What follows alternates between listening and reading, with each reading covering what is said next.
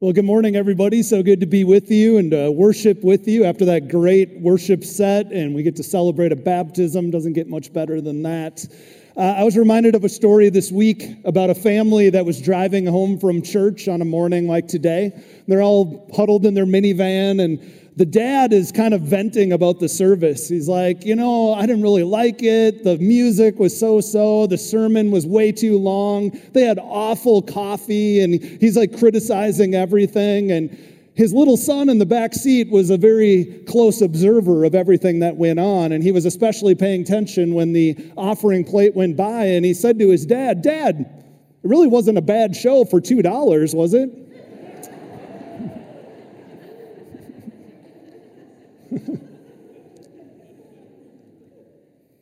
As you can probably guess, this morning we're going to talk about money and finances, which can be kind of uncomfortable in church. You see, the benefit I have from my perspective is I get to see all of your faces and your body language, and anytime I'm in front of a church and I talk about money, I start to see people kind of get a little stressed out, a little bit anxious. Some people look a little angry. Some of you are, reaching in your pocket and kind of covering your wallet just to make sure, we're not trying anything funny. Some of you are having flashbacks of watching late night religious television, some guy saying, "Send me all your money," and you'll get a little eagle statue or something in return. So we understand that money can be a complicated issue in the church, but we also recognize it's something that we have to teach about. It's something that we have to talk about because Jesus did. In fact, Jesus talked more about money and finances in the Gospels than heaven and hell combined. And I think that's because Jesus knew, of course, that money would be one of our biggest struggles. And in fact, it would be one of the biggest competitors for our heart. And so what we say around here at Calvary is we don't want something from you. We don't want you to feel manipulated or feel any pressure at all. We don't want something from you. We want something for you. We believe that God has a plan for your life, and that includes everything in your life, and that includes your finances and how we interact with money. So we're kicking off a new series today called Live Generously because we have the most generous God, and He invites us into a fulfilling life where we can live out generosity in all of who we are, where we can live with open hands instead of closed hands. So the passage that we're going to camp out in for the next 3 weeks is just 3 verses out of the book of 2 Timothy chapter 6. And I'd like to read it for you, and then each week we're basically going to go one verse at a time. So 1 Timothy chapter 6, starting with verse 17. Paul says, "Command those who are rich in this present world not to be arrogant, nor to put their hope in wealth, which is so uncertain, but to put their hope in God, who richly provides us with everything for our enjoyment. Command them to do good, to be rich in good deeds, and to be generous and willing to share.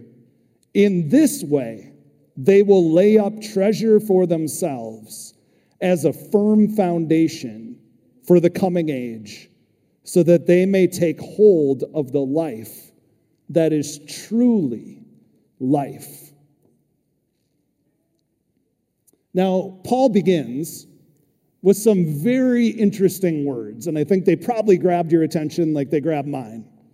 He says, "Command those who are rich in this present world," to which many of us say, "Yeah, Paul, give it to those rich people. They need to hear this," right? I mean, those rich people, who do they think they are? But the reality is, of course, we are all incredibly rich. If you don't believe me, just check out the stats. If you have between $40,000 and $50,000 of income a year, you are in the top 1% of wage earners on earth.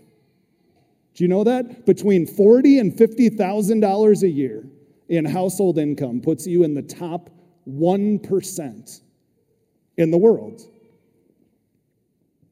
Now, the thing is, it's kind of curious. I noticed none of you were jumping up and down saying hallelujah, right? Many of you still look really skeptical. Like you don't really believe it. Like you're not really sure about it. I mean, look at all those other people. Look at my neighbors. Look at the people across town. Look at the people on TV. I mean, those are rich people. I don't feel rich at all. And you see, that's the problem. Is even though we have been blessed beyond imagination, even though God is such a generous God, most of us, no matter where we're at on the income bracket, simply don't feel rich. Now, I think this is because of a few different things. First of all, I think we simply are in denial a lot of times. We don't feel rich because we're in denial about it. Now, think about when you meet a new person, how you describe yourself. Oftentimes you say, I'm so-and-so, I'm a hunter, I'm a fisher, I'm an artist, I'm a music lover, I love these kind of sports, whatever else. But very rarely do you ever hear somebody say, oh, and by the way, I'm rich, right? We just don't share that with people. We're not comfortable talking about finances. And in the end, we really are in denial. No one ever wants to admit how rich they are. Now, I remember a time when I was in high school, and my dad's church up in Shoreview was sponsoring a pastor over in Tanzania, Africa. And after raising some money, they brought this pastor over to Minnesota to study at Luther Seminary and to be a part of our church for a few months. And his name was Pastor Ernest. And I still remember he came and he got off the plane and somebody picked him up and we were going to have this big dinner for him at a congregation member's house. It was one of my friend's parents' house. And so our family went over to celebrate and to meet Pastor Ernest, and he came in and he's like in shock because it's winter and he's never seen snow before. And he comes in and it's just, a moderate, nice house in Shoreview, just your typical suburban home. And everything that he saw was blowing his mind. And he just kept saying over and over again, "My, you are rich," which was horrifying to the hosts, right? They're like, "We're not rich at all. You should see our next door neighbor's house, or you should see this person," which is a completely ridiculous thing, right? This guy came from utter poverty. And from his perspective, we are amazingly rich. Now, Gallup did a survey a couple of years ago, and they asked the question, how much does it take for you to be considered rich? How much do you think you would need to earn? And they found on average, it's $150,000 a year. But then the thing is, they went and surveyed people who made $150,000 a year. And those people said it's $300,000 a year. And what they observed is that basically it's about double whatever you're making is what people feel rich is. And what that tells us is being rich is a moving target. It's different for every one of us, and it's almost always way more than we currently have. Nobody wants to admit that they're rich. Everybody knows somebody else who's rich. But church, this is such a vital thing, because if we can't even come to terms with how blessed we've been, if we can't even admit how rich we are in the scheme of all things of this world, then how will we ever get good at it? How will we ever learn to manage our money and our finances the way that God intends, to experience the true life, the fulfilling life, the abundant life that He wants for us? Well, another thing about rich people, like all of us, is that we are so easily plagued with discontentment. We don't feel rich because we are simply discontent way too often in our lives. When you start to buy stuff, you suddenly realize you need more stuff to fill the void that you're trying to fill. Like you go buy version 1 of something and the next day version 2 comes out. And of course you need that until version 3 comes out. And it's a never-ending quest to find fulfillment through material goods. Now I want to just bring up a few scenarios to help you kind of get a picture of who rich people might be. And so the first scenario would be rich people, they sometimes bring a perfectly good cell phone into a store at the mall. They trade it in and they come home with a perfectly good cell phone. Now, I know none of you have ever done this before, but a rich person would do something like this. How about this? A rich person has a closet full of clothes, and they go and stand in front of it for a really long time, and they say something like, "I don't have anything to wear." Now, none of you have probably done that, but that's something that a rich person would do. How about this? A rich person might take all of the cabinets and appliances out of their kitchen, and they still work moderately well, and they replace them with other appliances and other cabinets. How about this one? Try not to offend you too much, but rich women might have 12 or 13 pairs of shoes and go shoe shopping. But men, you might have a garage full of tools or fishing gear or hunting gear and go out and buy more, right? That's something rich people would do. Now, most of you probably have never done that before. I remember a time I was doing ministry in Africa with my friend Kelly. And we were traveling in this very remote part of South Africa. And we came to a village that had never had white people in it before.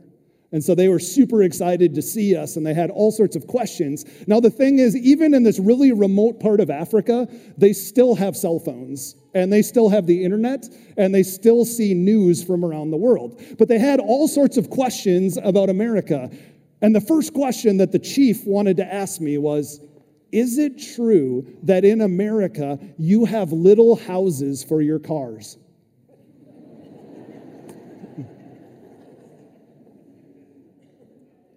Think of how amazing that is for people living in little mud huts. We have houses for our cars. In fact, I think the definition of a rich person might be that they have a house simply for their car. So Paul writes this letter to Timothy, who's his protege. He's trying to help him understand how to teach the people in his churches. And he starts out and he says, "Command those who are rich in this present world." Now, what would you say if you had a room full of rich people? What kind of advice? What kind of scolding would you want to give them? What would you say? Command those who are rich in this present world. Well, Paul says the first thing, command them not to be arrogant. Now, what does this tell us about Paul? Well, it tells him he must have known a lot of rich people, right? Because I think for every one of us, the more we are blessed, the more we accumulate, the smarter we think we are, right? I mean, we see this in the media. I mean, how many people get put on TV to share their opinions simply because of their bank account, right? In our society, we often think that salary kind of goes up in conjunction with IQ. We often look to people who are wealthy for wisdom and for advice. And we start to think that about ourselves too when God blesses us. You know, another example of this is when someone passes away and they give just a huge amount to a charity. Oftentimes people are interviewed who say, "We never realized how rich this person was." And why is that? Why does that get press? It's because it's so rare, right? People like to share their blessing. They like to be perceived in the way that rich people are oftentimes. But here's the thing, church. We can't ever forget where everything we have comes from. Have you ever seen a teenager driving a brand new BMW convertible down the highway? Now, when you look at that kid, what do you say? Wow, they must have worked hard for that convertible. No, of course not. We say, man, daddy must have bought them a nice toy, or man, their parents are generous. In the same way, God looks at us and says, don't fool yourself. Everything you have is a gift from me.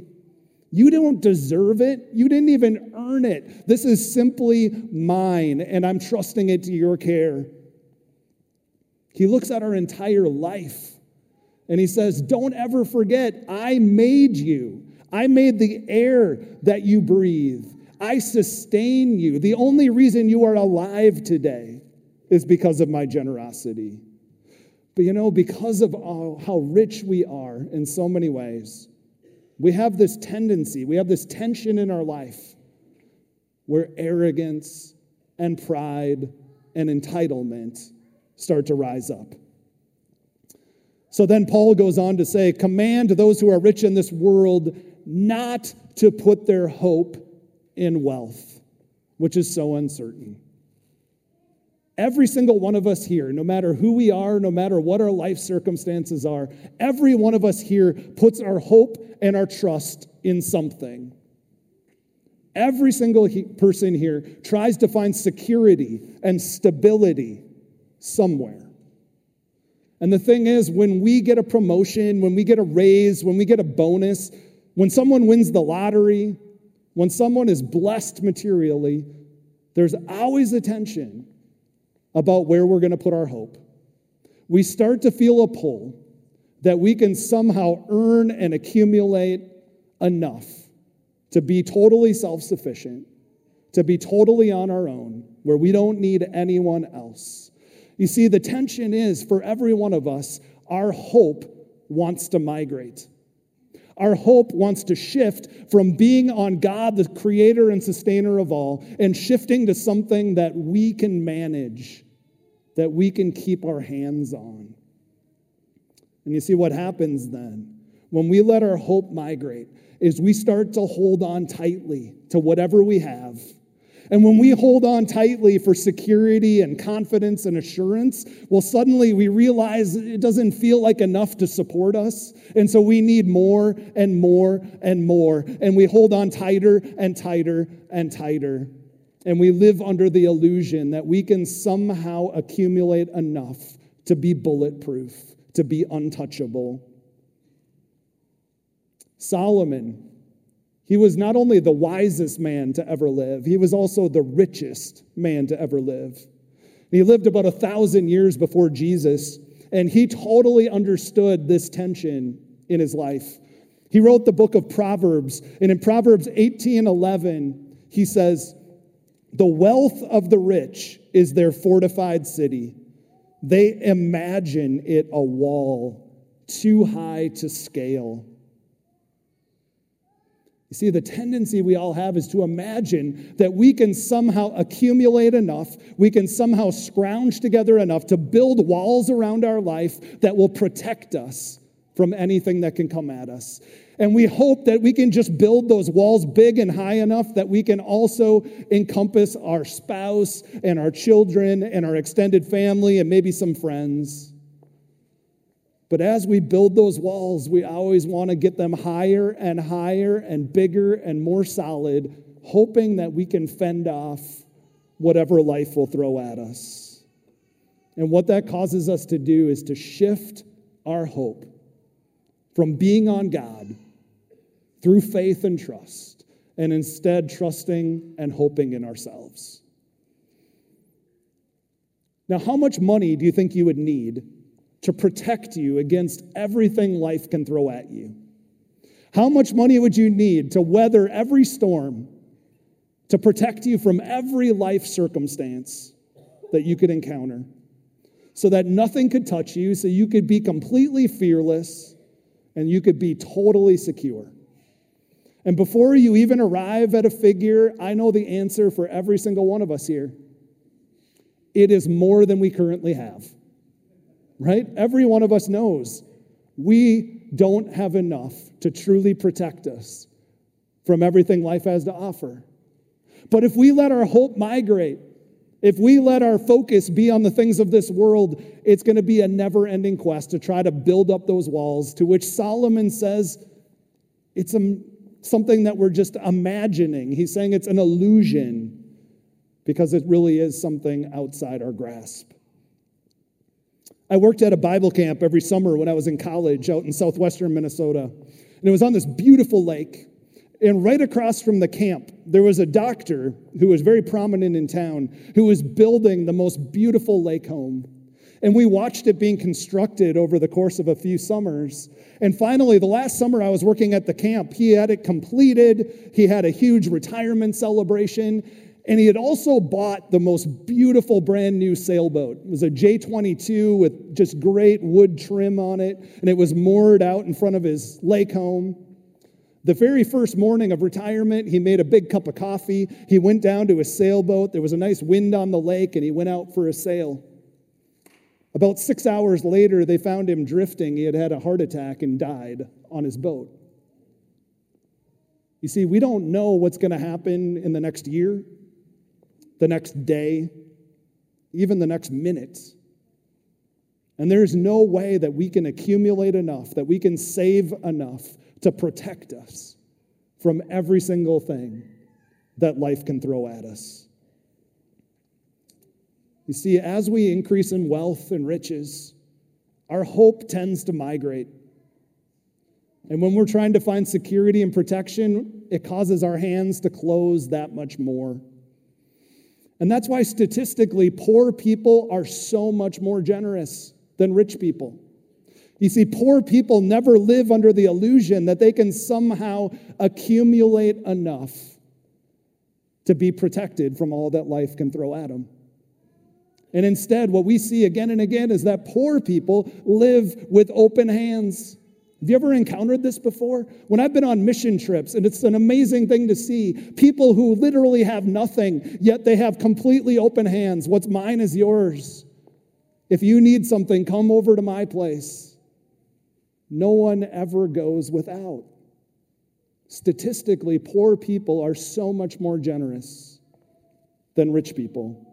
You see, the thing is, when we start to accumulate, when we start to let our hope migrate, we start to think, you know what, I can't afford to be generous right now. I mean, because what about all these things? I mean, I've got to protect what I have. I've got to hold on with closed hands. Maybe someday in the future I can afford to be generous. But here's the thing, church. If your hope is in money, you will always need more than you have. And you're going to grab on tightly, and you're going to scrounge together as much as you can. And in the end, you're going to end up a miserable, selfish, rich person. Now, even with all the stats that I've thrown at you, some of you still aren't convinced that you're actually rich.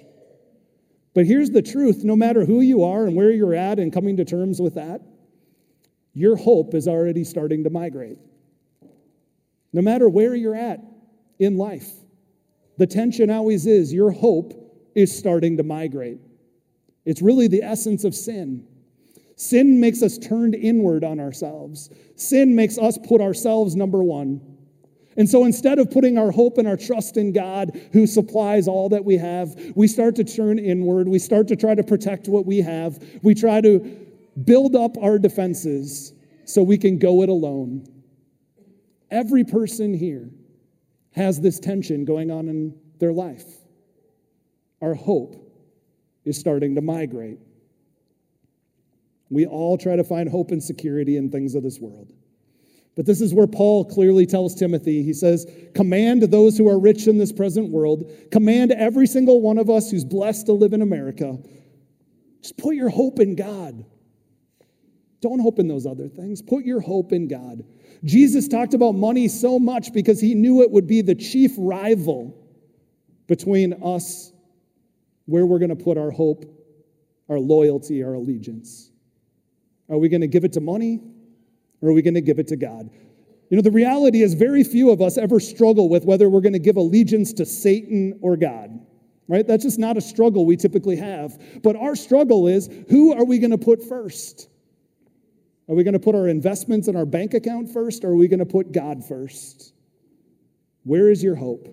Where is your trust? It's a constant battle that we face every day. If I only had a little bit more, if I only had a little bit more, then everything would be different. Jesus said, wherever your treasure is, that's where your heart is. It tells us the truth that our heart follows our treasure. He says your money and your wealth can easily become a substitute for God. And you can't serve two masters, Jesus said. You can either serve God or you can serve money. You can't do both. So we're reminded to hang on to God, to be open to what he has for us, to be open to what he wants to do in our life, because he is the only solid foundation that will never let us down. Now, Paul says one more amazing thing about God here. that we can't ever forget. He says, put your hope in God who richly provides us with everything for our enjoyment. God is the provider. Now think about what that means for a moment.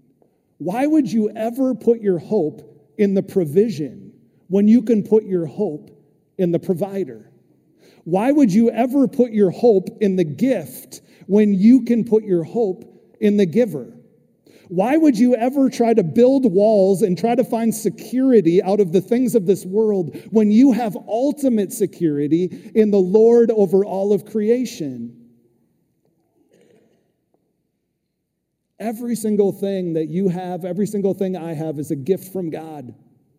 The air we breathe, the food we eat, the clothes we wear, every single thing that we have is a gift from God. Psalm 24, verse 1 says, the earth is the Lord's and everything in it.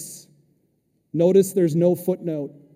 It doesn't say the earth is the Lord's and, the things that he kind of randomly scattered around, or, not including the things that you feel you earned or you deserve.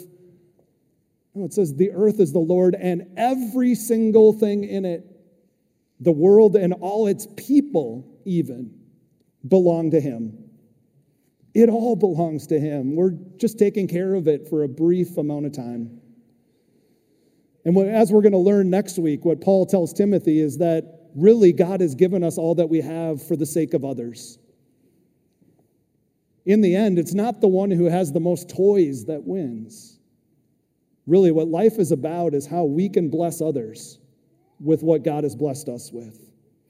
And if you ever have a question about God's commitment to this, God's character about this, just remember that he gave you the most precious and priceless and valuable gift in the history of the world. And it cost him the life of his only son.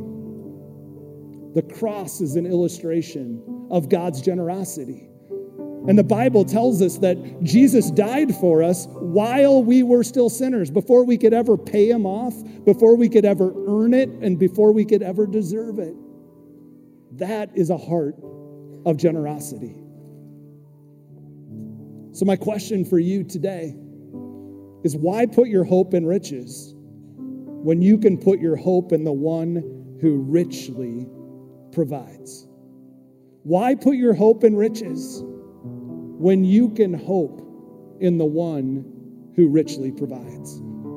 Church, if the stock market crashes tomorrow, if you get terminally ill, if your marriage falls apart, if your child wanders away from the faith, if a terrorist attacks tomorrow, the size of your bank account, the size of your portfolio isn't going to make a difference. Consider who you're putting your hope in today. Has your hope migrated? Are you trying to cling tightly to something that will not protect you? You see, when our hope is misplaced, it leads to greed, it leads to ungratefulness, and it leads to entitlement. When we keep our hands closed instead of living generously, it ends up making us unhappy, bitter people. Jesus said greed is when we keep for ourselves what God has given us to bless others with. And he's very clear, the reason we are blessed is to be a blessing to others. So someday, sooner or later, your perspective is going to change. It might be a phone call. It might be a diagnosis. Or it might just be towards the end of a really long life. But at that point, your bankroll, what kind of car you drive, how big your house is, how many stocks you own, it's not going to matter one bit. What's going to matter is your relationships with others and your relationship with God. I mean, we all know you can't take stuff or money with you when you go. Now, the thing is, God is still going to treat us with amazing grace because that's the kind of God we serve. But you won't ever get this life back. You will never have another chance to make an impact. You won't ever have a chance like today to go and love people in Jesus' name, to go make heaven a more crowded place, to go live out the mission that God has given us. Don't waste a day running after things that won't last. Don't spend your life neglecting relationships, trying to chase something that in the end is so empty, like money or status or power. I want to invite you as we close today to make a commitment in how you live your life. I want to invite you to make this commitment. Maybe it's something that you remember each day. Every time you feel your hope starting to migrate, here's the commitment. I will not place my hope in riches, but in the one who richly provides. When you see someone driving a brand new car next to you and you think, man, I'd be so much happier if I will not place my hope in riches, but in the one who richly provides. If you think, I don't have enough to share during this holiday season, I got to take care of myself, I will not put my hope in riches, but in the one who richly provides. Now, one of the ways that we can demonstrate our trust and our hope in God is by how we choose to manage our money. And you see, Scripture gives us a very clear teaching on God's money management program. You see, He cares about every aspect of our life. And so He teaches us how we can live within the bounds that He's given us, how we can live a truly generous life. And so what He asks us to do is to first give 10% to Him. And remember, the whole 100% is His in the first place.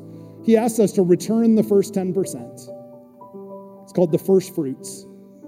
To return that to Him as a sign of our trust. What I like to think of is when we give that first 10% away, we're telling our money, you're not the boss of me.